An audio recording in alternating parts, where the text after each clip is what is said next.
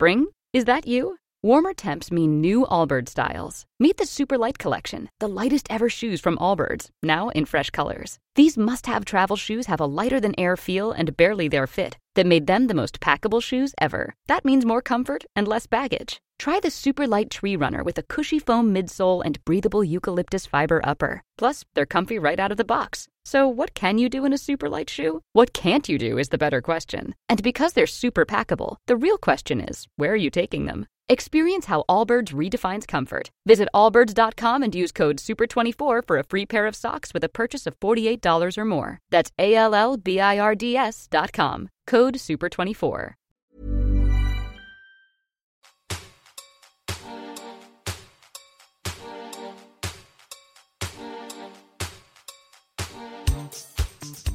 Hello, Gompies, and welcome to 100% Hits Volume Pod. My name is Josh Earl, and this week, a return guest. Please welcome, you know him, you love him. It's James McCann, everyone. Yay. Don't call it a comeback, baby. It's good to be here. It's good to have you. Such an honour.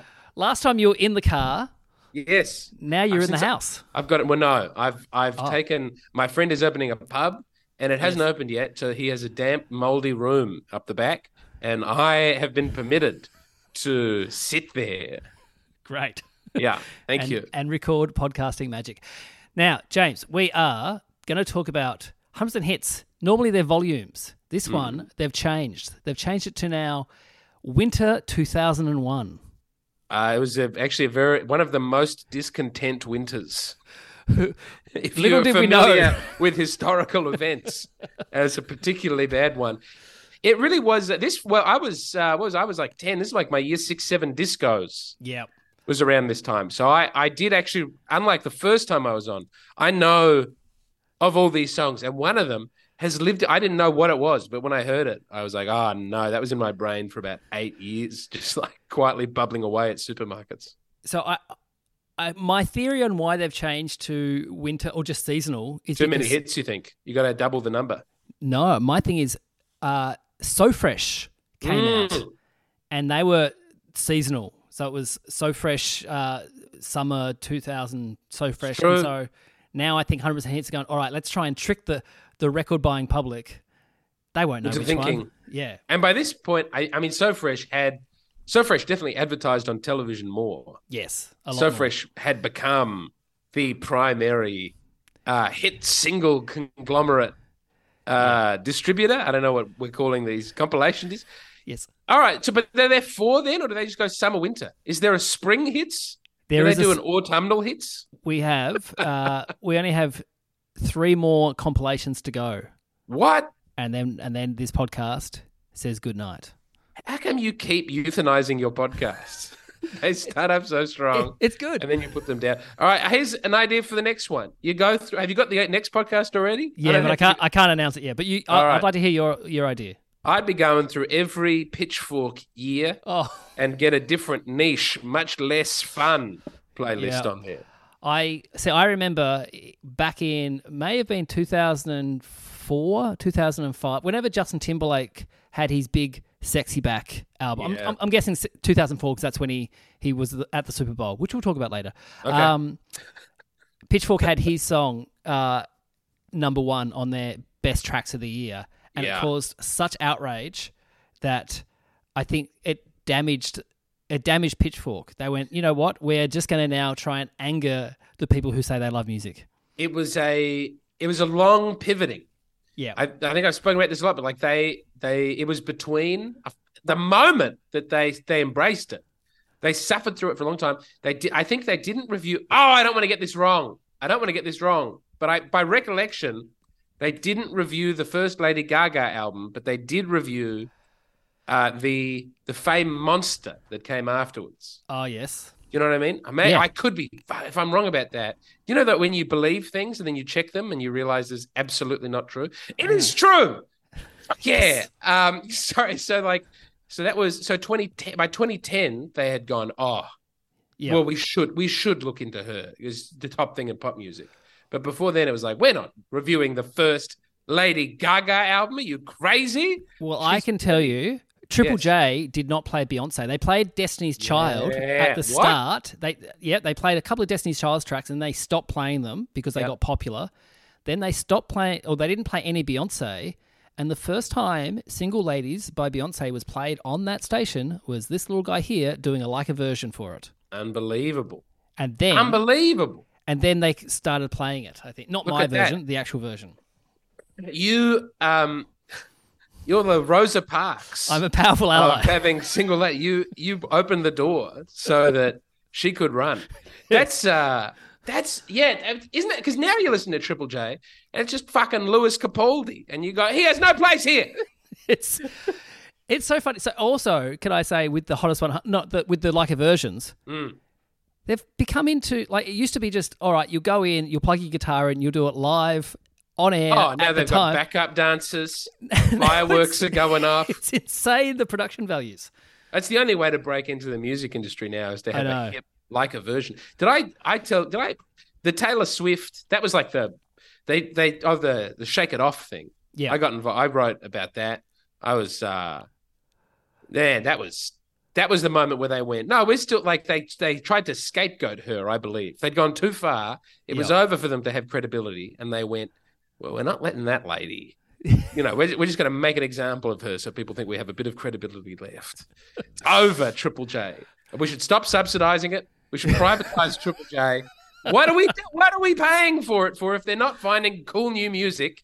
And it's just, we're getting the only time they get Australians on there, as you said, is to get some no good 4-piece from Bendigo to go in there and play fucking Madonna. I'm happy Conchetta Caristo is suckling at the teat of the ABC. Give Conchetta all the money and she can divvy it out amongst everyone else. That's what I'm saying. Yep. Privatize it so she can have a commercial radio salary. I want the best for her so she can look after that lovely boyfriend. All right, we're going to kick this side off. We're doing side A, Winter 2001. Amazingly, we've not had a song from this artist yet. This is Madonna. Music, but not the original. It is the Deep Dish remix. So here we go. This is Deep Dish doing their version, or not version, a remix of Music by Madonna.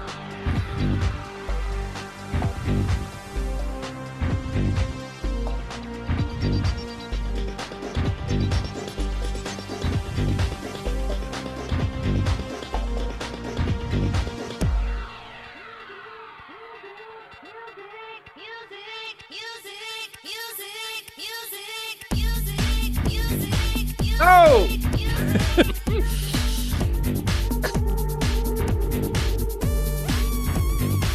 Oh, it's so good.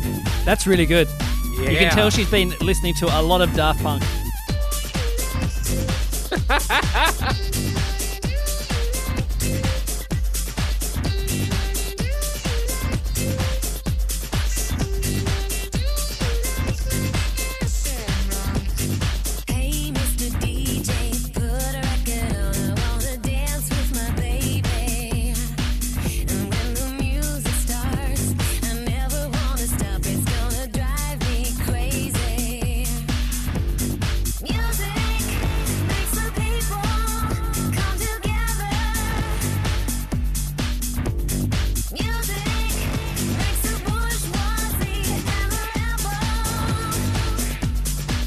There we go. I had to look up what she was saying there. The bourgeoisie and the rebels, they come together over music. Yeah, I always just thought she said the bourgeoisie and then started mumbling. But that makes the bourgeoisie, it's not good diction. That's the only one on here, and the original music as well, that sounds genuinely contemporary. Yes, I agree. Yeah. Although I agree it sounds contemporary. I think there is another song on here that I forgot all about. The Sugar Babes? And very much don't give it away. I do like that song though. Anyway. This is maybe one of my least favorite Madonna singles, but it's still really good. It is I'm good. a big Madonna fan. It's great. Ali G in the video. It's very funny, and he had not broken America yet. And so people in America didn't know who it was. And it's just kind of going, why is this guy breakdancing in a nightclub with Madonna? Why is the limo driver? Who's the limo driver? Well, even back then, it was sort of funny to find Madonna sexually attractive, right? Well, because she was in her 40s at that time. She's now 65, I think. So if we do the maths, that's 22 years ago. So she's 43. Oh, disgusting! What a gross age. Yeah. 43-year-olds should not be doing anything creatively. Yuck. Well, she got the body right after this. This was not even her sexual prime. That was the Confessions on a Dance Hall phase. She's so ahead of her time. Everyone else is still doing slow jam. They don't know quite what to do with black culture that's really coming onto the charts. Yep. There's a lot of spoken raps to come on the following, and they are all disgraceful. And then Madonna, with this obviously Chicagoian remix, is really good. Yeah. Well, apparently I read into it, and she was very much influenced by like Daft Punk and Nile Rodgers, really, and was like, let's do this. Let's do this kind of stuff. This is what's happening in Europe. It's really fun, and we're going to bring that back. Although she got inspired for this song from watching a Sting concert. Sting, yeah. So she said what happened was she went and watched Sting. He played his new stuff. Everyone was older and very much just sitting in their seats politely going, oh, yes, thank you, Sting. Thank you, She was motivated by disgust? No. And then he started playing Police songs. And everyone jumped up and started dancing. She's like, this is what happens. So music does things to people that takes them back to a time. That's what I need to do. I need to take everyone back to a time. Let's go disco. I love the thought that it was just her going, I'm never going to be like Sting. Gross. The song got leaked to Napster 4 weeks ahead of its release, and she tried to sue Napster. Did you ever use Napster? You would have been a bit young for Napster. I was the LimeWire generation. Yeah. I did miss Napster. Yep.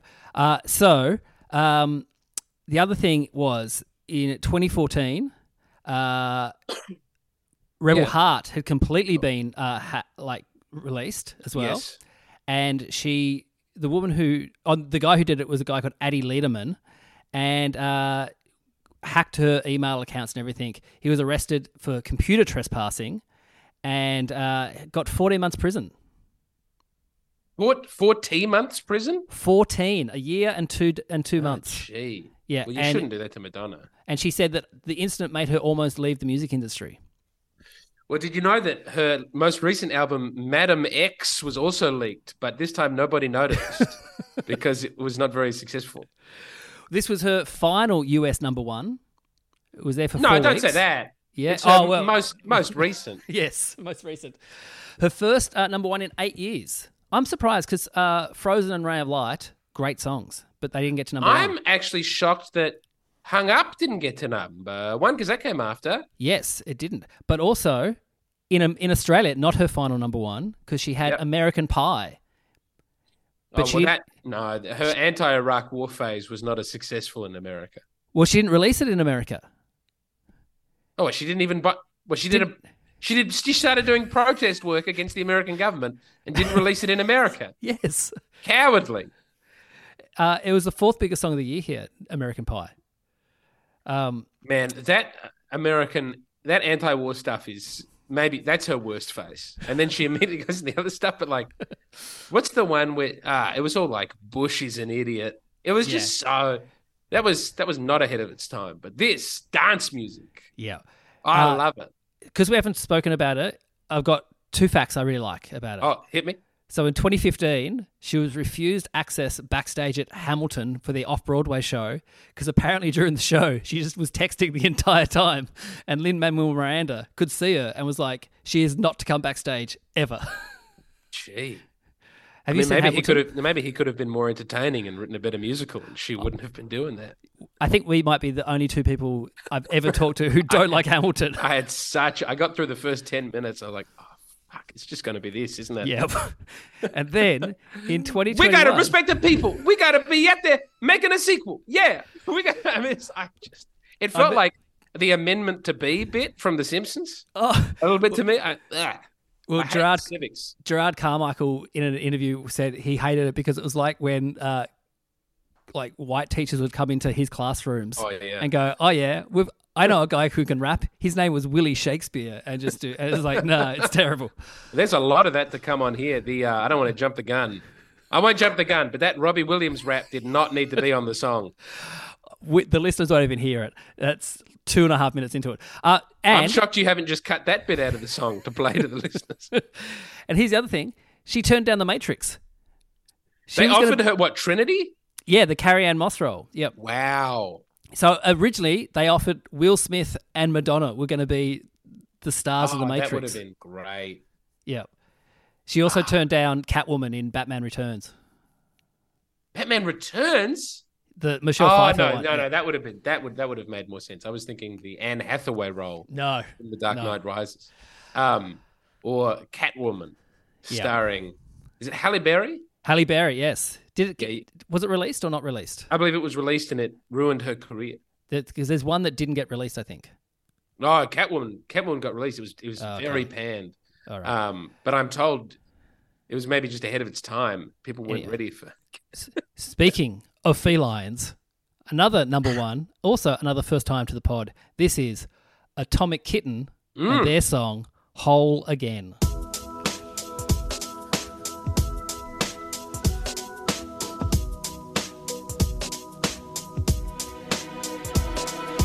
If you see me walking down the street, staring at the sky, and dragging my 2 feet, you just pass me by.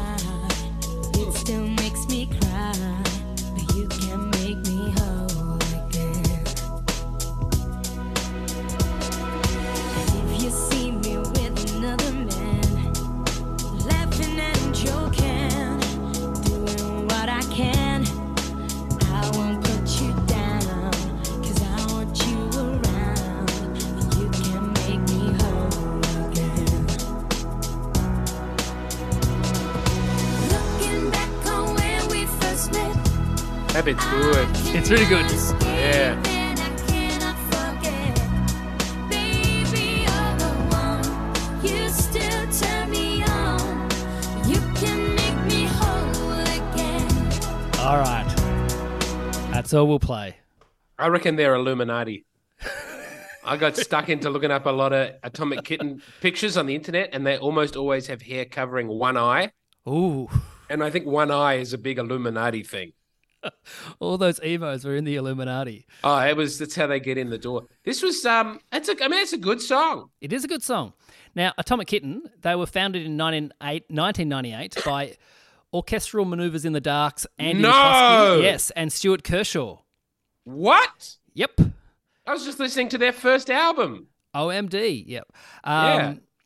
The first 4 singles for Atomic Kitten, not hits, very middling, and the record label were like, we're not even going to put out this 5th single. And they were like, no, come on, if it's no good, then we'll leave. They released it. Not only was it very well received, it went to number 1, and it is the 4th highest selling single by a girl group of all time in the UK, behind Wanna Be by the Spice Girls, Two Becomes One by the Spice Girls, and Never Ever by All Saints. That's insane. So I'm still stuck on the Orchestral Maneuvers in the Dark. Yeah. They just decided to make a ton of money to put the indie cred to one side and to get a bunch of ladies to sing covers, but quite nicely done covers. And this song. And Eternal Flame was their other big breakthrough. Yep. Man, that's nuts. Yeah. So it went number 1 in the UK and 5 other countries. Got to number 2 here. And while promoting it, band member Kerry Katona, who is still famous in the UK, announced she was pregnant to Brian McFadden of Westlife, Cha-ching, and left the band. It's like, I'm not going to stick around. I'm going to be a mum and, yeah. Well, look, much respect doing the Lauryn Hill. Yeah. I say good on her. Brian McFadden, he was on our TV a lot, wasn't he? He was dating, was he dating Delta? I think he may have been. Oh, did his marriage not? Hold on. What was this woman's name that he? Kerry Katona. Oh yeah, that relationship did not last. I'm sorry to say. No, that was 2 years. Did they let her back in the band after? No. She had to go on Celebrity Big Brother and Dancing on Ice. Yes, and in Celebrity Big Brother, she won the heart of the nation because she talked all about her mental health, and also in the first day, Big Brother made her throw a diva-like tantrum. And so she did that very well. And everyone was like, this woman is crazy. And then she told them, it's actually, I've been put up by Big Brother to do this. And so everyone's like, she's a team player. I've had a mental breakdown. I have. My mental health is very gentle. In in 2020, they re-recorded the song because in the stands during England's run to the semi-finals in 2018, so England football manager Gareth Southgate, the lads in the stands did a parody of this song. Instead of saying, "Baby, you're the one, you still turn me on, you can make me whole again," they changed it to, "Southgate, you're the one, you still turn me on, football's coming home again." Yeah, they love... They love that stuff. Anyway, so they came... I do like it when sports fans get their arms around like a very effete, like it's a very big burly man. But like in Philadelphia, Yep. do you know that I think it's the Eagles? Yes. And they do the soft mouth cover of that Robin song, Dancing on My Own. And all these big Philadelphia Eagles fans drunk off their tits. "Oh, dancing on my own." And there's some emotion there trying to come out at a weird moment. So what they did a pro football anthem of... Yeah, so that happened in 2018. So at Euro 2020, Atomic Kitten said, "Let's re-record the song and we'll put the Southgate lines in."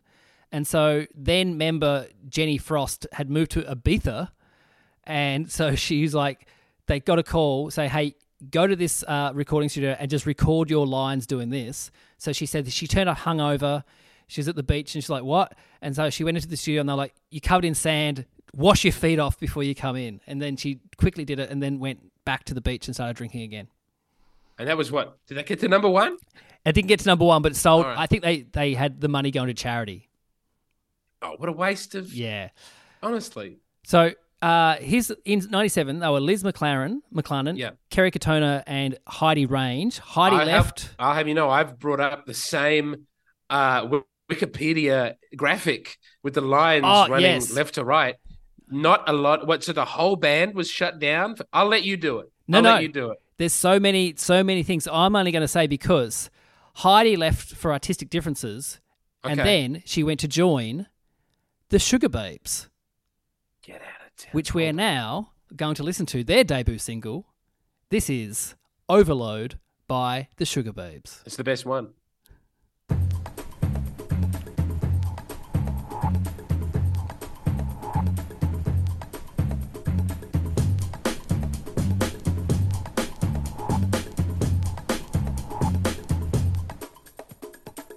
Strange fear I ain't felt for years. The boys coming Flat. close to tears. I can't let go of you now. Imagination's playing around for free. In my world, I take him out for tea. Oh my God, you can't say no. Skipping school, gonna walk for air. I just had to get out of there. I'm on overload in my head. Here we go. Train comes, I don't know its destination. It's a one-way ticket to a madman situation. Good octave doubling. Train comes, I don't know its destination. It's a one-way ticket to a madman situation. Life in a dream. Thank you, Sugar Babes. That's in a weird minor. That's not a natural minor, I don't believe. That's why it's like, interesting to your ears when it comes on the radio. Like, oh, this is different to Yeah. everything else. Yeah. I don't know what it's something like. It'll be like the Aeolian or something. I don't pretend to know those modes. Do you know what I mean? Yeah. It's like, yeah. It's I one don't. of them. I don't know that kind of stuff either. My wife has a music degree. She talks like that, like about music, and I'm like, oh, I just like the beat. I think they look cool. It's like almost. It's like a Greek Arabic. So these You could guys have that coming out of a minaret. You know what I'm saying? These guys were formed by Ron Tom, the manager of All Saints. So they've had 6 number one singles in the UK. The only girl group to have more are the Spice Girls. This was their debut single, and at the time they were Siobhan Donaghy, Mucha Buena, and Keisha Buchanan. They've had so many lineups. What's that name in the middle? Mucha Buena? Her name's Mucha Buena. Mutya. Mutya? Yeah. Mutya. I'd say Mutya. Mutya. You're saying it like an Italian would say, very nice. Mucho buena. Buena. Buena. The joke is there's like every person in the UK at one point gets to be in the Sugar Babes. Nice. So this one was written by Paul Sim, Cameron McAvey, the band, and a guy called Johnny Rockstar. Johnny Rockstar. Johnny Rockstar sounds like a name my dad would say to me in the early 2000s. Yeah. Oh, look who's Johnny Rockstar's come home, has he? Yeah. Hold on, I'm trying to find Johnny Rockstar. Is Johnny Rockstar one of these Scandinavian men who write every... No, he's an Englishman. Yeah. So Johnny has no H in it. Jonny. So this is like this is the high point of manufactured pop. I think so. I think they're, not only is it the high, because they're trying to be interesting with it as well. It's not just, all right, this is the formula. We know the formula now. No, this is not S Club 7. No. This is good people have been brought in to... Yes. I can't believe orchestral maneuvers in the dark are behind Atomic Kitten. All right, so what happened? In 98, they were signed as solo artists, Mutya and Siobhan. But then they were at an industry function and became friends, teamed up, and then they added Mutya's friend Keisha to form the trio.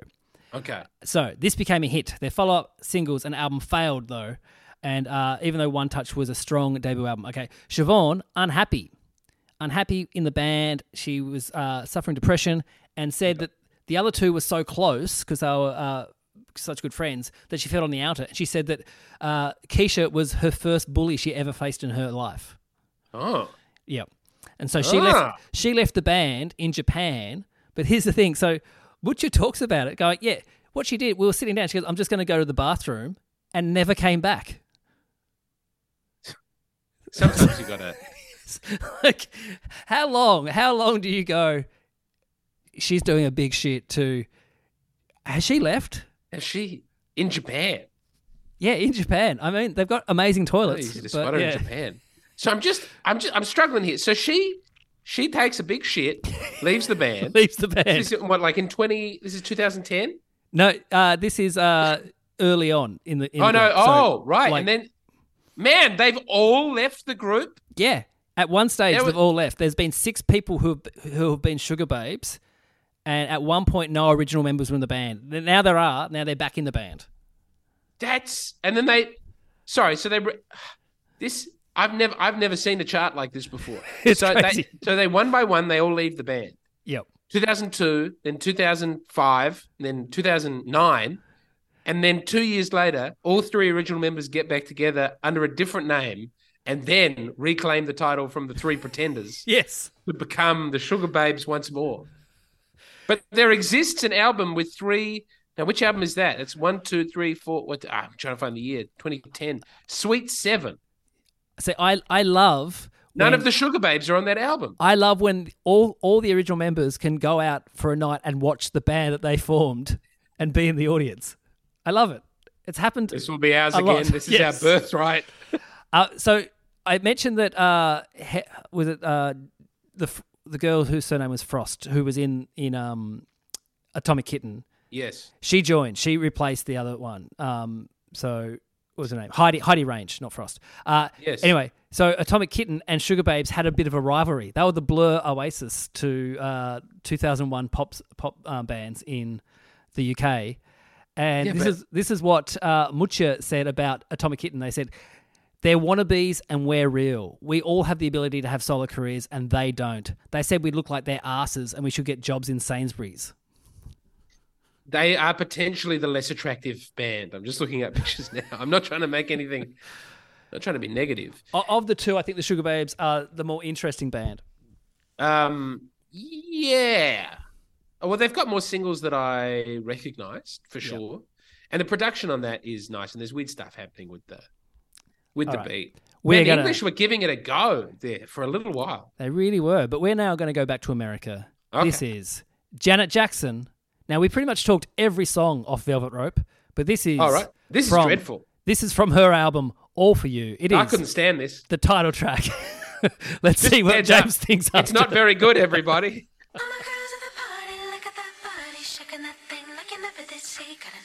Oh, the piano is great, by the way. The sample.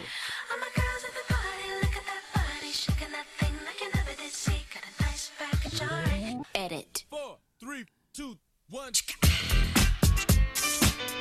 You know, So the beat, that's fine. This is fun. Right? That's fine, all right? And I love that piano. That sounds expensive. That like, ba-da-da-da. That's great. And then Janet gets on it. I don't like that slide whistle, whatever that is. It's one of the most boring hooks I've ever. That for 8 minutes.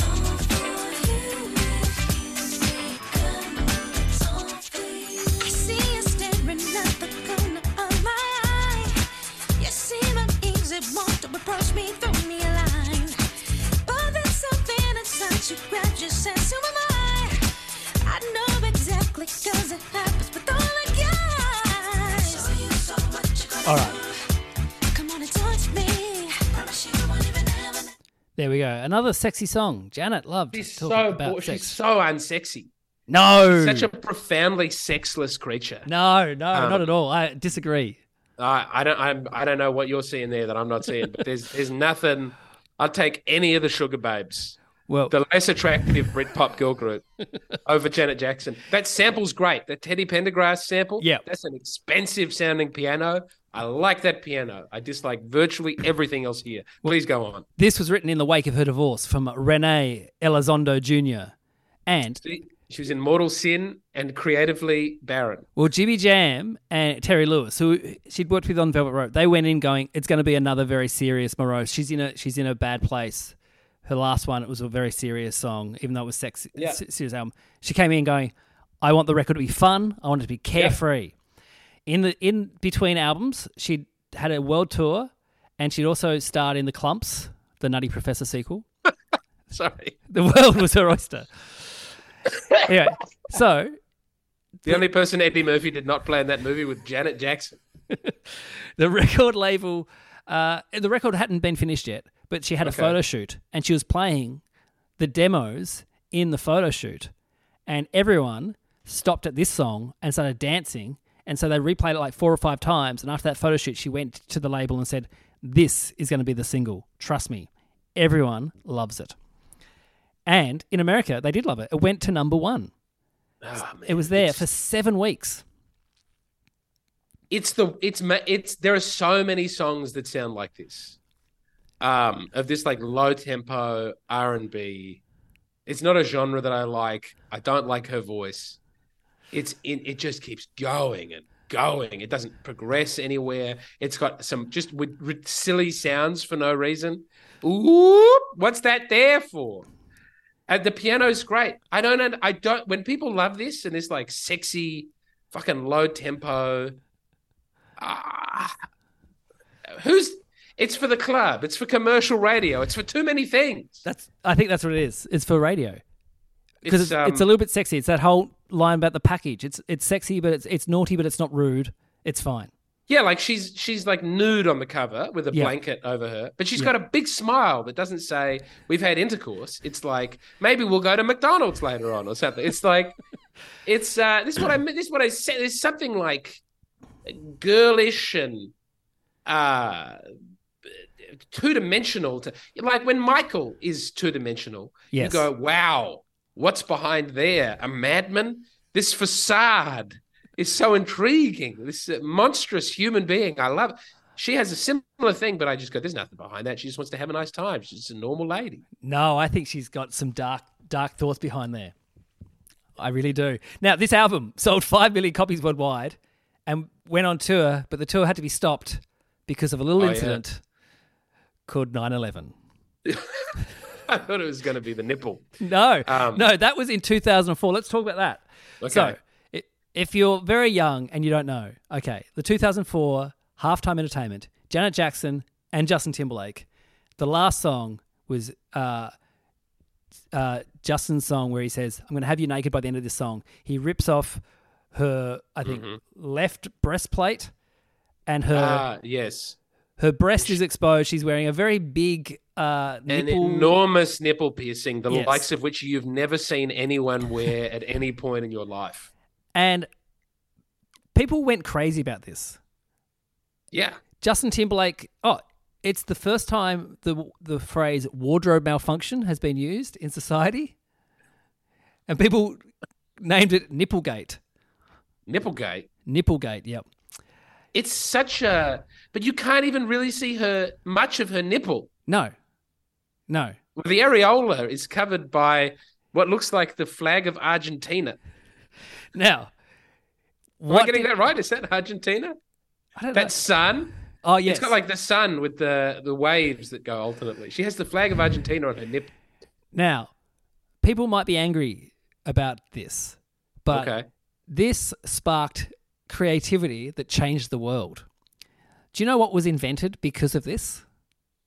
What? They must have had nipple pasties beforehand. Not nipple pasties. Okay. YouTube. So, I do remember this. Co-founder Jawed Karim, he co-founded YouTube. He said the idea was because he couldn't see any of these boob videos online, and he wanted a place where people could put stuff like this online that wasn't porn, but just things that you go, I could put this there and everyone could watch it. So because of Janet Jackson, we now have YouTube. Well, it's porno adjacent moments. And now that wouldn't be allowed on YouTube, I don't think. Isn't it a sad irony? We become the monster we seek to destroy. Do you think it was on? People think it was on purpose. I think it was definitely planned. Like the top came away. She had that big nipple clamp on. But like she's wearing a bra, right? Well, she's got like is it a bodice? I don't know what like something else was meant to be there covering the nipple. No, well. I don't reckon it was. I reckon they were like, no, let's do this. I reckon in rehearsal it was because he says, I'm going to have you naked by the end of the song. The song finishes and he's ripped part of her top off. It's then it is scandalous then, and she deserves all the punishment because there's this big thing like how dare they destroy Janet Jackson's career? Even though I will just say I don't think any of her songs have stood the test of time. People say that this was a terrible, sexist, somehow white supremacist thing where America objected on prime time during a sporting event to seeing a woman's nipple on television, and that his career goes on unabashed. You see, that's the thing. If she's getting like punished for this, he also has to get punished for it, and he didn't. He came out and said, it was a wardrobe malfunction. We didn't realize it was going to happen. And I was like, yes, you did. You absolutely knew it was going to happen. You did the action. The song says, I'm going to have you naked by the end of the song. You rip her clothes off, and then she's naked by the end of the song. I tell you now, if he had been wearing a codpiece, right? Yes.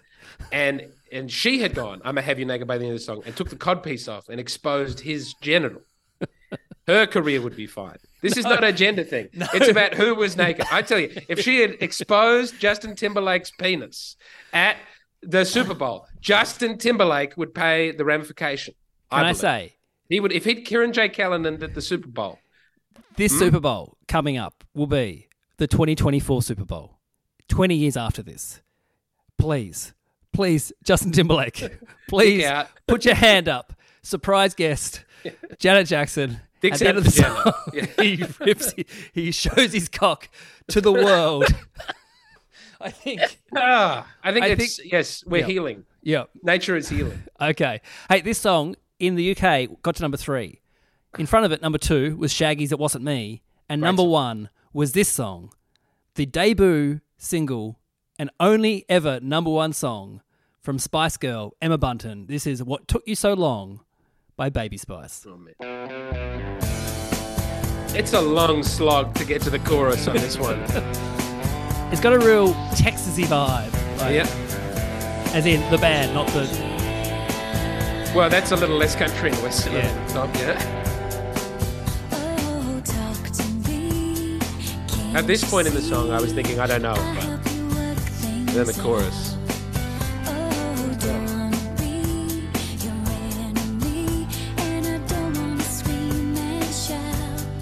Lyrically weak.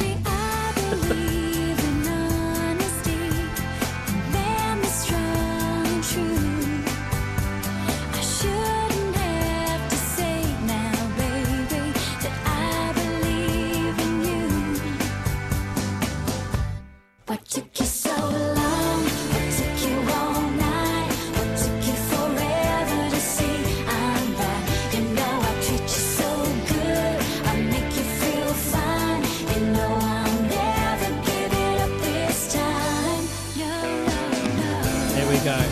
Has a real Star Sailor and what's that, Dancing in the Moonlight kind of thing? Oh yeah, that top line. It's a very powerful earworm. Yes. Hiding, I think, a very toxic femininity. Well, what it is, that it's about how now that she's famous, men don't approach her, and everyone's very shy around her. And so it's like, come on, what took you so long? Come and ask me out. Come and ask me for a drink. Don't worry, Baby Spice. Give it 5 or 6 years, and people will not feel as afraid of you. She was the 4th member of the Spice Girls to top the charts with a solo record. The only person who didn't was Victoria Beckham, but she didn't try. No, and she's very happy with her life. And isn't it incredible that only one of them could sing? Like when you really start digging apart, it's Sporty Spice has a great voice. Yes. Everyone else middling. Yep. And they all did pretty well. Yep. So for the promotional campaign for this, it was kind of overrun because the Spice Girls were working on their new album as well, or had their new album out. And Mel C said that, we don't really care about the Spice Girls anymore. She said, we've all been very honest. We all want to pursue solo careers. We're still linked business-wise and we're still friends, but I don't consider myself to work as a band now. So she just was clocking in. All right, I'll sing my bits. We'll do the tour. We'll make some money and then we'll go again. Yep. Yeah, because they needed her. Yeah. Yeah, because otherwise the songs would sound very, very Atomic Kitten. But Mel C really takes it to another level. She's so good. She is great. I know we're talking about Baby Spice, but Mel C, I went and I listened to a lot of Mel C after this. Yep. Man, she's got a great voice. We talked about her last week with Emma Holland, and I didn't know this, that she was on the Norm Macdonald show. I didn't know Sporty Spice was on the Hold on. Yep. There's a clip of her acting on that. While you're doing that, I'll tell you, the listeners, in 2001, this is who Emma Bunton was linked with romantically, Leonardo DiCaprio. And so... when she was, 22 or 24? 25, so the math works out. Oh, so they were only there for a year. Only a little bit. And then, in 2003, she was then linked to Justin Timberlake. Oh. Yeah. So while he was probably got the email going, hey, would you like to do the Super Bowl? And she's like, yeah. You should do it. He's there with her and he's making love and he's saying, these nipples, I love nipples. That's what I've discovered with you. And I think more people should have access to nipples. And he said, can I get your nipples out? And she said, no, I will call Janet and see if she will allow me to share nipples with America. Imagine if instead of Janet, it was Emma Bunton at the Super Bowl. People would say, who is that? No, you can't. Baby Spice is perpetually, there's something juvenile. And I think that would have been truly, a Lolita moment would have been absolutely terrible. Baby Spice now works in radio. She does commercial radio in the UK. I bet she had a lot of personality in the movie. Yeah. She's the Chrissy Swan of the UK. That's Baby Spice. All right. We are going to take a break. I saw a picture of Chrissy Swan yesterday. Yes. She was hosting Have You Been Paying Attention? Yeah. Great dress. This is not going to her, but it looks like she looks like the most expensive vase I've ever seen. And I was going to comment, but I didn't want to be negative. But I thought, Chrissy, turn it around, Chrissy. You're looking good. We're going to take a break. We're going to be back after these. That's why they don't let me on Have You Been Paying Attention, I think. I think saying someone looks good is fine. Say hello to a new era of mental health care. Cerebral is here to help you achieve your mental wellness goals with professional therapy and medication management support. 100% online. You'll experience the all-new Cerebral Way, an innovative approach to mental wellness designed around you. You'll get a personalized treatment plan from a therapist, prescriber, or both in a safe and judgment-free space. Your Cerebral therapist or prescriber will outline a customized plan with clear milestones along the way, so you can get to feeling your best. With Cerebral, you're not alone in your mental health journey. We're here to empower you to live a fulfilling life. So take that first step towards a brighter future and sign up today at Cerebral.com/podcast and use code ACAST to get 15% off your first month. Offer only valid on monthly plans. Other exclusions may apply. Offer ends July 31st, 2024. See site for details. We're back. And now, this is our first Portuguese artist ever on the podcast. This is Touch Me, featuring Cassandra Fox by Rui da Silva. Here we go. You'll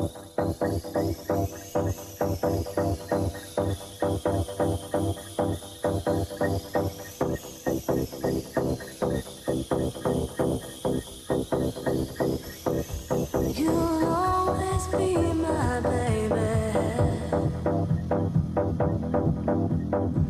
I'm always thinking of you, baby. Yeah, yeah.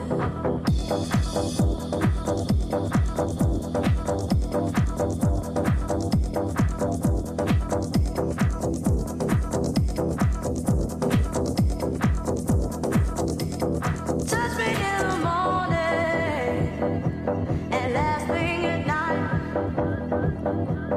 Keep my body warm, baby.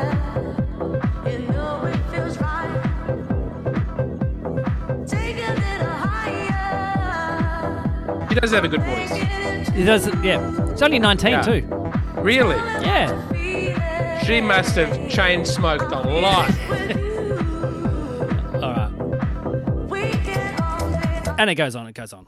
It's one of those songs, though, I'm sure in the clubs it's a great song, but in this compilation, it feels somewhat out of place. I'm not saying it's bad, I just feel it's out of place. It doesn't have as many interesting ideas as Madonna's dance anthem, and so Yeah. I don't think translates to, the commercial radio type aspect of this as well. Well, here's the thing. This went to number 1 in the UK, sold over 600,000 copies. And it was clever because they were going to release it in December of 2000. And then the label was like, you know what? The UK is obsessed with this Christmas number 1 concept. Yeah, Let's hold off. This is not a Christmas number 1. that's replaced their need to have an empire. Yeah. As they've lost the empire, they've become very fascinated with what goes to number 1 at Christmas. It's what comes to number 1 at Christmas and bringing the cup home. They love to bring it home. It's coming bring it home. home. Yeah. I hate the English so much, deep in my bosom. The worst. It keeps coming up on the podcast, but they are cooked. As a country, lovely people individually, but as a country, I mean, so are we if you look at us like that. But anyway. No, this is the great. No, I won't have that. We're a great country. They've got problems. I got to say, so then they released it in January when everyone had their Christmas vouchers to spend. Go in the record store. We'll buy this one. Touch me. So- Go down Tesco's, buy Touch Me. That 19-year-old. Pumping in the morning, pumping in the night. Now, the original song of this contained a guitar part, which was Spandau Ballet's Chant Number 1 guitar part, but they couldn't get the clearance from it, so they just scrapped it and put it out. So I'm sure if you went digging online, you could find that version there.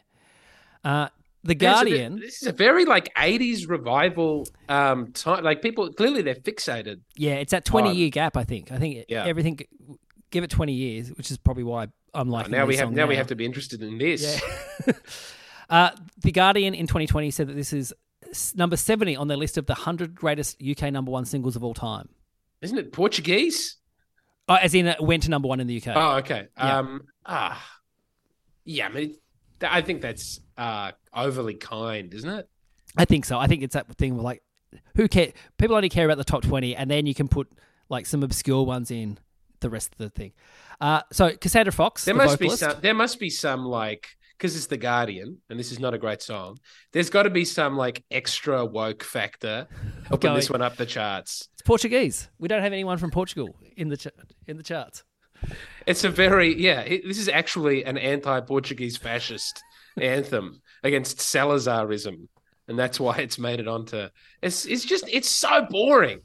I put it in that Janet Jackson category of ones that I would never remember. Cassandra Fox still works in the industry. She did a solo album. She's worked with Faithless before, LaRue, Calvin Harris, and she does live vocals for Lauryn Hill and Keane. So she's a backing singer. Oh, cool. Yeah. So she's doing all right. What was her name? Sandra Fox? Cassandra Fox, yep. Oh, Cassandra Fox. Sandra Fox is a PhD candidate in American Jewish history at New York University. Let's put that little CA in there and see what happens on the Google search. While you're doing that, yes. let's listen to She had a great voice. I just want to say that. I think it's a dull song, but she had a great voice. All right, moving on. We've talked about him a fair bit on the podcast. This is the third single from Sing When You're Winning. It borrows heavily from I Will Survive by Gloria Gaynor.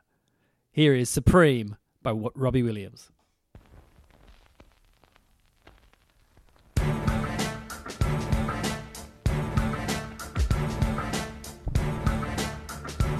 That bit's good. Yeah, it's great. The beat's great. The little crackle. This bit's good too. Yep. Got a great voice.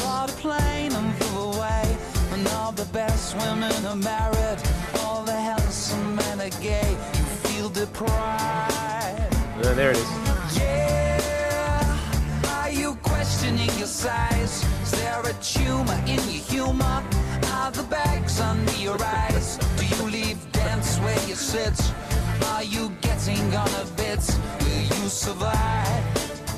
You must survive. When there's no love in town, this new century keeps bringing you down. All the places you have been, trying to find a love supreme. There we go. You're not going to play his rap? Let's go forward to the rap then. All right. Here.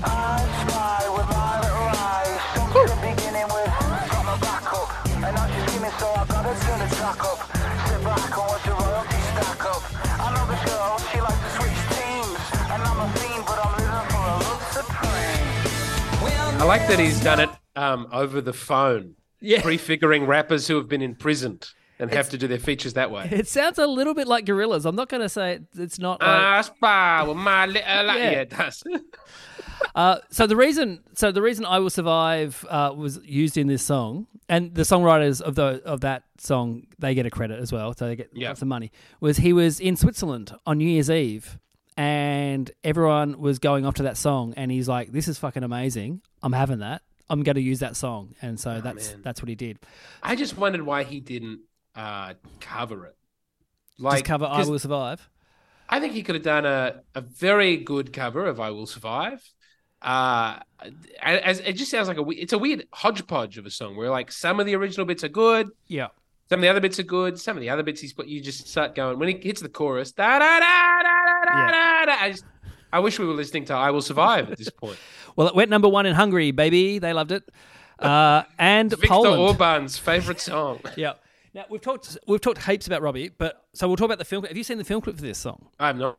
The film clip is very well done. So it's called Gentleman Races, and it uses footage of British Formula One driver Jackie Stewart, and Robbie Williams plays Bob Williams, and they're driving for the 1970s F1 World Championship. And so there's lots of, and it looks really cool. The only thing is, Robbie, I don't know if it's his idea, but he's a bit of, I think he wants to be a comedian. And so the whole thing is they're neck and neck in the standings, and then it's the final race. And Robbie, his character, gets diarrhea and is in the toilet, and his manager comes in to find him. He's not there, so he just locks the door behind him, and Robbie can't get out of the caravan, and so he misses the race. Oh, well. Does he get diarrhea for any particular reason? No. He just gets diarrhea? Yeah, he just goes and sits on the toilet, and then it's like, and that's the end of the song. And then it says that he went to be a blues guitarist and invent a smoke-free pipe. And then Jackie Stewart went on to win this many races. I mean, I'm just, because Rock DJ, does he take his skin off? Yes. Yeah, he strips down. He does have a sense of humor, Yeah. Robbie Williams. He is great. I'm just looking at the Rock DJ video. Yeah, he does. Yeah. Look at that. He's all made of meat, and he starts throwing his skin at the women. Yeah, it's funny. Was there an edited version of that video that played on our TV where he did not get down to his meat? Yes. Okay. And that's what played in America as well. But on the single for it, the image is him with no skin on. And so it would have made no sense. Yeah, because I remember him. I watched an interview of him talking about it, and he was like, and then I thought, I'll take my meat off, and there'll be a dancing skeleton. And I thought, I've seen that video. That doesn't happen. All right, so what we haven't mentioned about Robbie is for 3 years, he suffered from agoraphobia. So he was really scared of being outside in large open spaces. Yep. And so he said I wore a caftan, I ate kettle chips, and I grew my beard for 3 years. And he was in the middle of his career? Yeah, 2006, 2009. So he was offered £15 million to take over from Simon Cowell on American Idol, and he said, "No, I can't leave the house." And he also had, he hasn't said what gig it was, but he said another huge gig that I couldn't do because I couldn't leave the couch. That's so sad. I guess I'm just sorry. I'm just having the rock DJ one in the background with his flesh being torn off. That's so sad because he's so charismatic. Yeah. And I think he actually is. Some of his songs are great. I'm sure he appears on this podcast, as you said, quite regularly. And he never broke America, did he? No, not really. I mean, he tried, because I think I've said this before, but he would show his kids now, who they're American, like he lives in America, show his kids him at Wembley Stadium, and they are like, "What do you mean they're all to see you?" And he goes, "Yeah, I'm a massive pop star. But over there. But here, I'm not." All right, we are going to move on. Now, my wife is just using Spotify, so I'm going to, it might sound weird, but we'll edit this out. Okay, it's going to play for a second of white noise. No, it'll be Yacht Club she was listening to. All right, we are going to move on. Now, they worked together the last episode. Now, she's gone solo. This is Kylie Minogue and her song from the Light Years album, Please Stay. Here we go.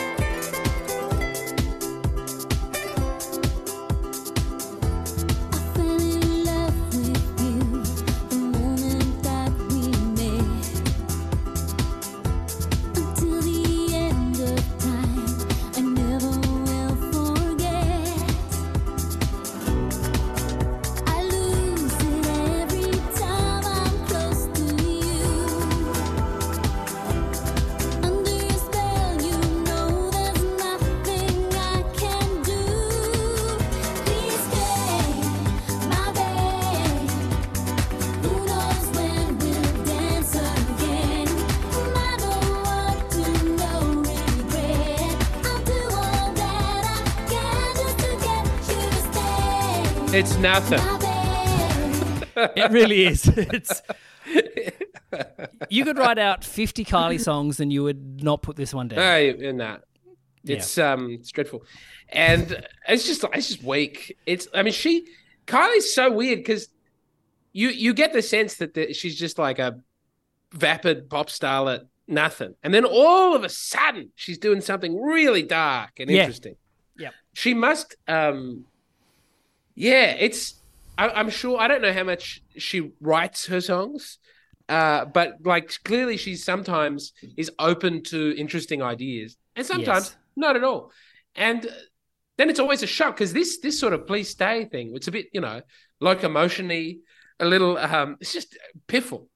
This is what people think of when they think Kylie Minogue, normally in the culture. Well, but like, she's got good, dirty, throbbing stuff too, but not this one. It's interesting because she's always seems to, like, Madonna she's doing the same thing. She's looking what's on trend and then she's making it a Madonna thing. And for me, Kylie is like going, I'm just looking at what's on trend and I'm trying to copy that. So this has hallmarks of like a bit of a Latin flavor. Like Ricky Martin was really popping at this time. So it's like, all right, we'll do that. The album's called Light Years, and Ray of Light came out a few years beforehand. And it's like, you kind of, not that Madonna owns the word light, but it is that thing.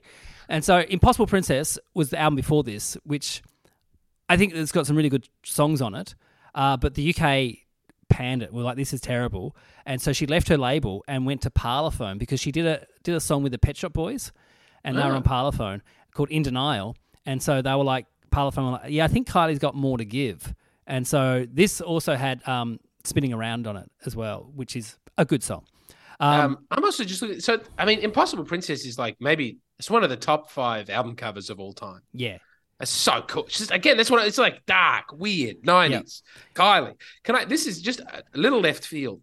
I'm shocked looking at the cover art because this, Kylie's, she's got a ray of light behind her on the album cover, and, and you can sort of see a bum, which was very famous at the time. And then the Jerry Halliwell one, There's a bit of her bum on that too. These are the And Janet. smallest bums. And Janet. No, I mean, it's like this is a very small, like bums. They what weren't people big. thought was a good bum. Yeah. Tiny bums. Yep. You'd be ashamed to, people have those bums now, presumably. Yeah. But you would never let anybody see if you had no bum, would you? No. I mean, they're not a duo anymore, but they had a TV show, Deezus and Mero. And Okay. they're Oh, yeah. I remember. they're funny. And they were on Jimmy Fallon doing one of his parlor games kind of thing. And Charlize Theron was the other guest. And they had to like say famous celebrities without saying the name. And Yeah. so one of them got Taylor Swift, and he just said long back. That's all he said. And the guy went Taylor Swift straight away. And Charlize Theron was like, "How did you get that so quickly?" And she didn't realize what long back meant. And then in the process of the game, she realized, and she got very offended. Hold on. While I'm recording looking that this, up. this album, she had 3 words in mind for the theme for the entire album. So these are the words that they had around the recording studio: poolside, cocktails, disco. She wanted every song to be either under that umbrella of this is what we're going to do. So the album also includes a song called Password, which was before the first song. You had to put your CD in and then go backwards on the CD. What? Yeah, rewind it, and it was the opening song was Spinning Around. But yeah, so you had to go before Spinning Around, called Password. And I loved like That's cool. I like these kind of songs, the like hidden tracks. I didn't realize. I looked at how many other people did this. Yeah. 4 of the albums that came up on the list I own, and I've never heard these pre songs because, Yeah. and I never will because I don't have a CD player anymore, so I won't be able to do Can it. I ask, do you remember what they are? I've Yeah. never even heard of this. Arcade Fire's Reflector has one. Wow. Art Brut's Bang Bang Rock and Roll has one. Yep. Block Party's Silent Alarm has one. Yeah. And Uncle's Science Fiction has one. That is such a very strong idea for a YouTube video. Just these are all the pre-songs that you never heard. All the hidden songs. Yeah. Because sometimes I only knew when people would, have like 80 tracks of nothing. Yeah. And then there's one at the end, or it's like the same, the last track goes for 10 minutes and then silence. Like on that Silverchair album. Yes. And then all of a sudden there's a little bit at the end. I can't remember if it was Korn or something like that, had like 13 just blank spaces at the start of their album. And then it after 13, it kicked off. Anyway, Is it a good song? Have you listened to Password? I didn't go back. I'm sure you can find it now on YouTube and I'm stuff. going to find it. all It's but this. All right, we can move on because this one's crappy. While you find it, well, this is Joe, one of the best names in hip hop, Stutter. But this is the version I'm going to play. Features Mystical. So here we go. Gee. Are you going to go through his crimes afterwards? Let's not. Okay.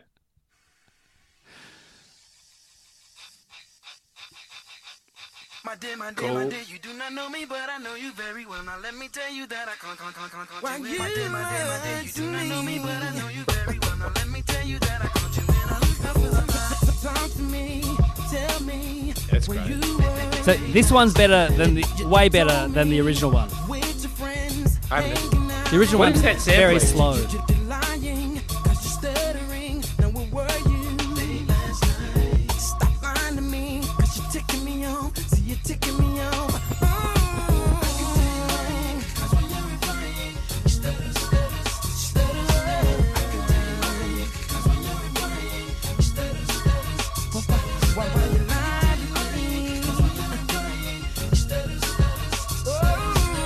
All right. So I'm going to go forward to when Mystical joins. Yes. It's funny though because the whole thing is I can tell you're lying because that's when you stutter, but in the song Joe stutters. So it's like, are you lying when you're singing it, or you're just emphasizing? No, I think he's being a cunt. I think he's being like stuttering, honey. I think he's getting up in her face and being. All right. That's why he's working with Mystical. Yeah, speaking of cunts, here's Mystical. Yeah. Switch a line, gotta watch yourself. Yeah, I came in the witch, but you leaving out here by yourself. I'm keeping the gangster without the tattoos and the platinum out. I was rapping, you heard about rapping, I'm in the wild house. Right next to unmasked weapon when I be sparking them out.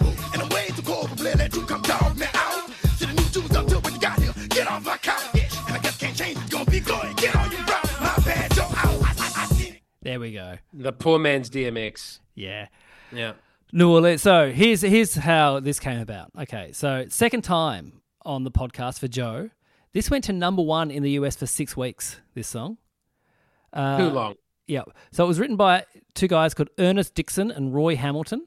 They met while working for R. Kelly. So we've got Mystical and R. Kelly. This is starting to sound like a ring. Yes. So during the drive between New York and New Jersey, Ernest Dixon had the idea for a song that featured stuttering. He thought that'd be cool if you're rapping and stuttering. So he came up with a verse and a hook before the drive, and then it was over. And then Hamilton got together and they did the rest of the song. Okay, so this is Roy Hamilton. Okay, then they went to a guy called Teddy Riley, who was working with Blackstreet at the time, and he wanted to give the song to Blackstreet, but they weren't working on any new music. So they shopped it around. Eventually, they go to Jive Records. They're like, hey, we've got this guy, Joe, give it to Joe. So they released a slowed-down version of it, did nothing, and then they submitted it to the soundtrack of a film called Double Take, a film I've never seen. But the people working there used a old sample of Quincy Jones doing Summer in the City by the Lovin' Spoonful and put that on it and sped it up a bit. And then, is that what that is? Is that what's in there? Yeah. And then Joe heard that song while he was, in his words, driving in my limo. And he was like, let's redo it, but we'll speed it up a little bit more, but we'll use that Quincy Jones sample there. And that's when Mystical comes on. So Mystical, for those that don't know, he might be spending life in prison right now. He's a serial rapist. First time he was... Accused serial rapist. Okay, so... Only convicted of some of them. So he's... The first one was his hairdresser, who he accused of stealing $80,000 and then forced her to perform oral sex on him. And then he denied it. And then they were like, oh, there's a videotape of it. He goes, oh, yes. No, that's right. I did do that. He even caught me on a camera. Yeah. That's terrible. What a terrible... well, I'm glad he copped to it. Terrible, but man. Then that's not the only one, is it? No, and then there's been two more arrests for domestic abuse, and then the third one that he's currently waiting sentencing. And if he gets convicted of it, he will spend life in prison. I only know this because I remember looking up his number one. I Shake Your Ass. Yeah. Which was used to great effect in About a Boy. Yes. The film went out about a boy. Shouldn't tell people to shake their ass, but it's a great song. Yeah. And very sad that he seems to rape people. It's not good. Mystical. He does this song, which I like this, and I like his version.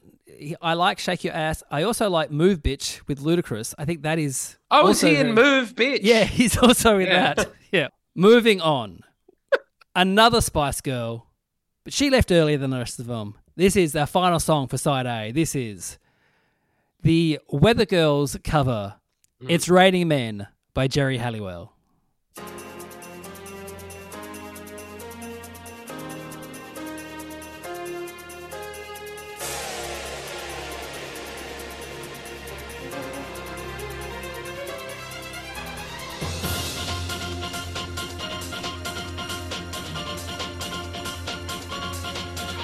Humidity's rising,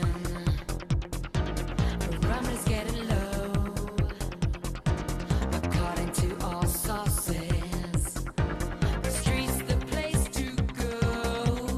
'Cause tonight for the first time, just about half-past 10, for the first time in history, it's gonna start raining men.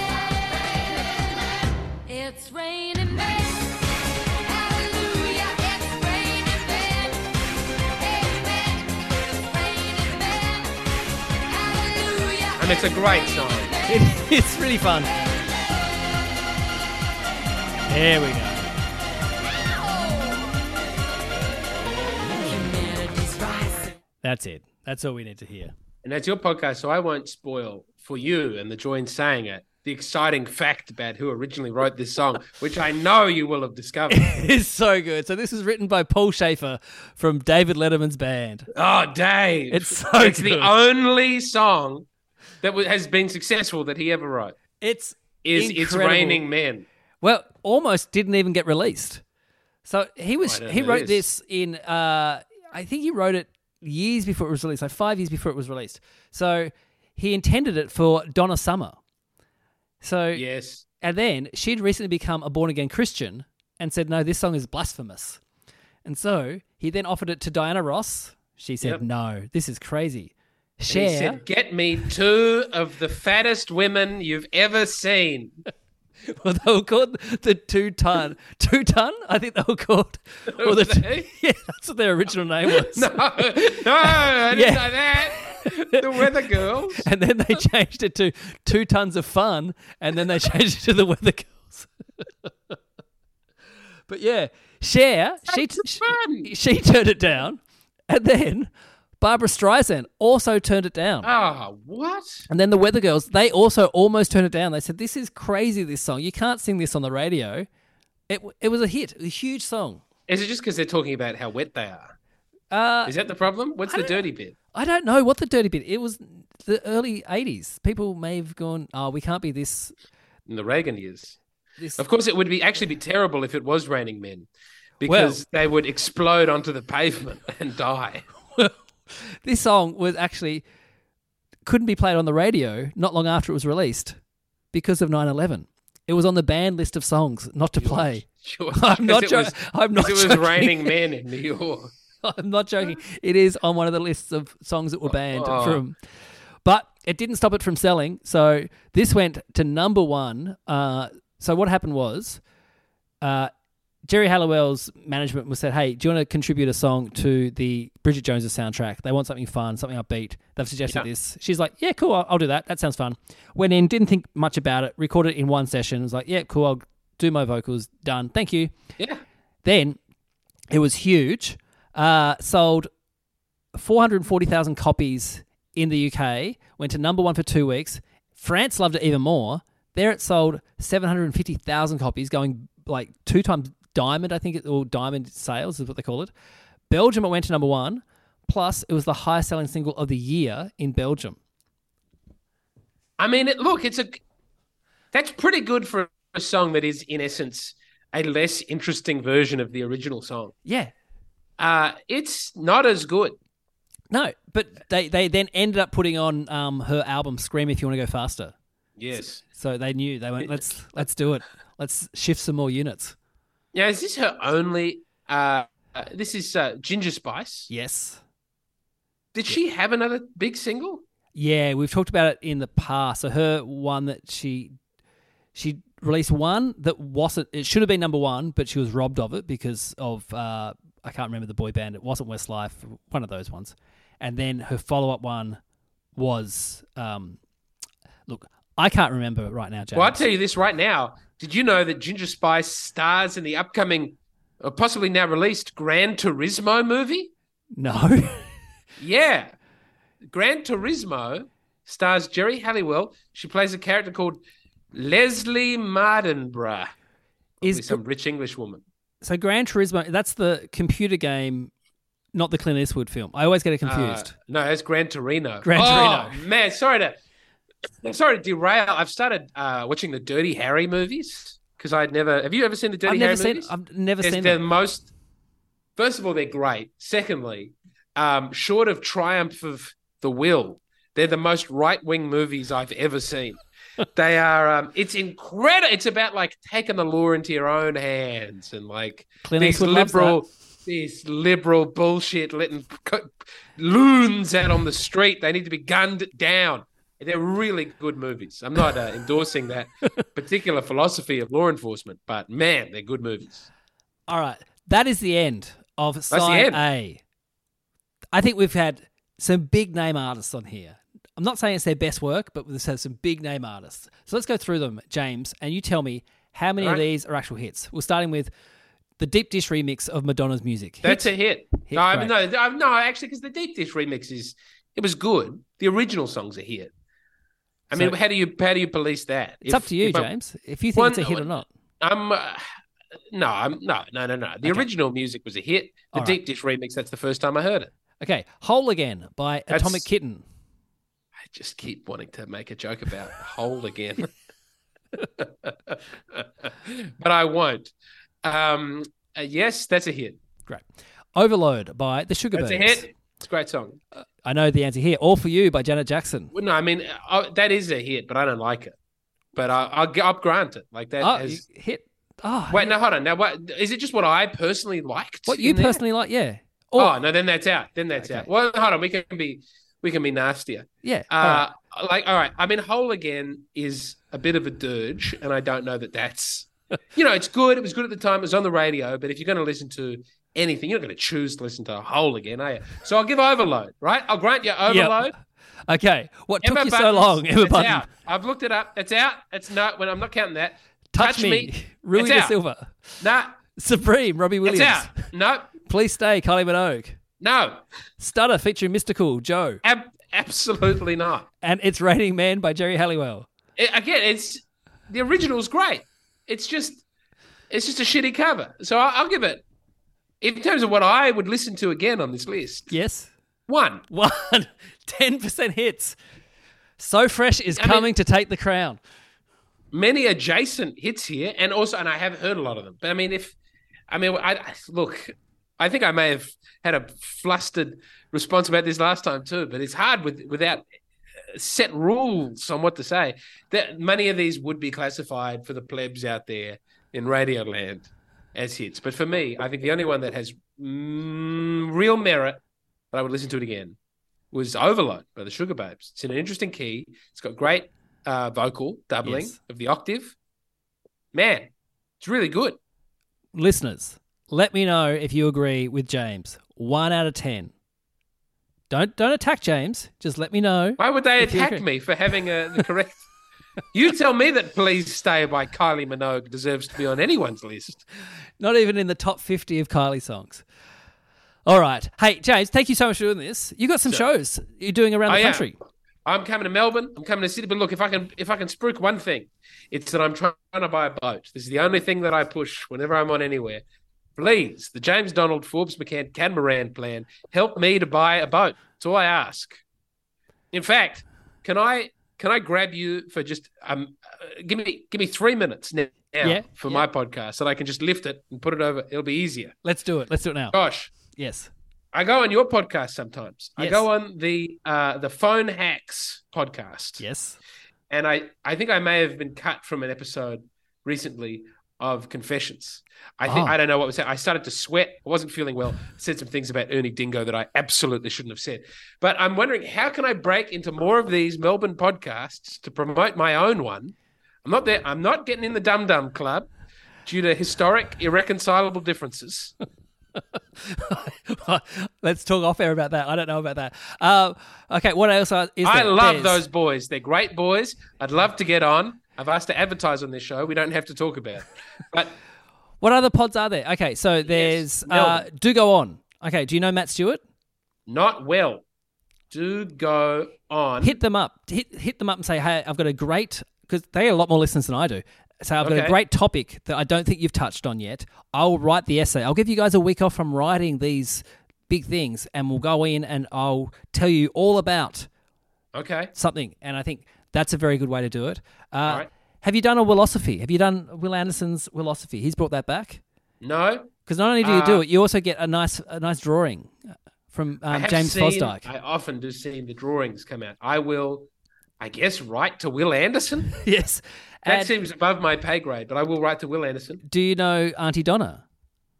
I saw them backstage once, and they were very pleasant. Because you're a football fan. Love it. You could also go on. Broden's got a football podcast. And, I do listen to that sometimes. I should hit up Broden. I will say, I think I've fallen out of love with football at the moment because I'm a big Crow fan. And after they mysticaled us, if you'll excuse me. That was the worst. I've lost my love of the game. I've become numb to it. I'm jumping ship. I've been a North Melbourne supporter my whole life, and I'm about to move to the Tasmanian Devils. If it gets up, you've got to stop protesting the stadium. Yes. Jackie Lambie is standing between you and a dynasty. No, look, I hope it gets up. That's good. Broden and the football. Football one. And I'm thinking good podcast you could do. Yeah, Broden, they're the Philosophy. Ones. Now, do you know Will Anderson? Yes, I know Will. I'll text him. I'll say, hey, James. If you would recommend me, because I don't like to put myself forward, Yeah. But if you would put me forward to Will Anderson, it would be an honour and a privilege. Does Tom Ballard still do Speak to Me Like a 6-year-old? I think that's a kink. That's not. Is that the name of the podcast? I think so. I think it's like it's explain it to me like I'm a 6-year-old, not like speak to me like I'm a sit down. You've been a naughty boy. It's a very different show. But yes, I should try and exploit knowing Tom Ballard. Yep, it's true. So all these and these will all get you up there, so you can buy a catamaran. That's what it's all about. Where do you store it in Adelaide? Port Adelaide, I'm guessing. But... probably Port Adelaide. But I'm the Australian currency is collapsing, so I've started investing in silver coins with the money I make. See if I can show you. Where the hell are my silver coins? Here they are. So here's the bag I have. Look at that. You see that? That's a $50 coin. But also, James, I saw you on Matt and Shane's Secret podcast. Surely that podcast is bigger than any Australian podcast that you would ever go on. Yes, but I'm not in America right now. We have to do what we can while we can. And it was great to be on that podcast. I had a great time, and I'm open to being on big American podcasts. But I think of the ones you've said there, the ones that surely Will Anderson has the biggest reach there. Yes, I think so. All right, let's. If I can bring you in, I'll message Will. I'll say, hey, talking to James, he'd love to do more podcasts. He's got like this plan to buy a catamaran. If you would do that, I'd be very grateful, and I'll do nothing on that podcast but big up this podcast as a reciprocity. I appreciate that. Great. Thank you, James. Thank you for having me on. Make sure you check out James on all the socials. He's very, very funny. And I will see you guys next week. Oh, also, thanks everyone for being Patreon subscribers. It is the absolute best. And go on there. We just did an episode last week. Kirsty Webeck, yes. Tremendous. Yeah, great. Excellent. Thank you, everyone. I'll see you all next time. Bye. Thank you.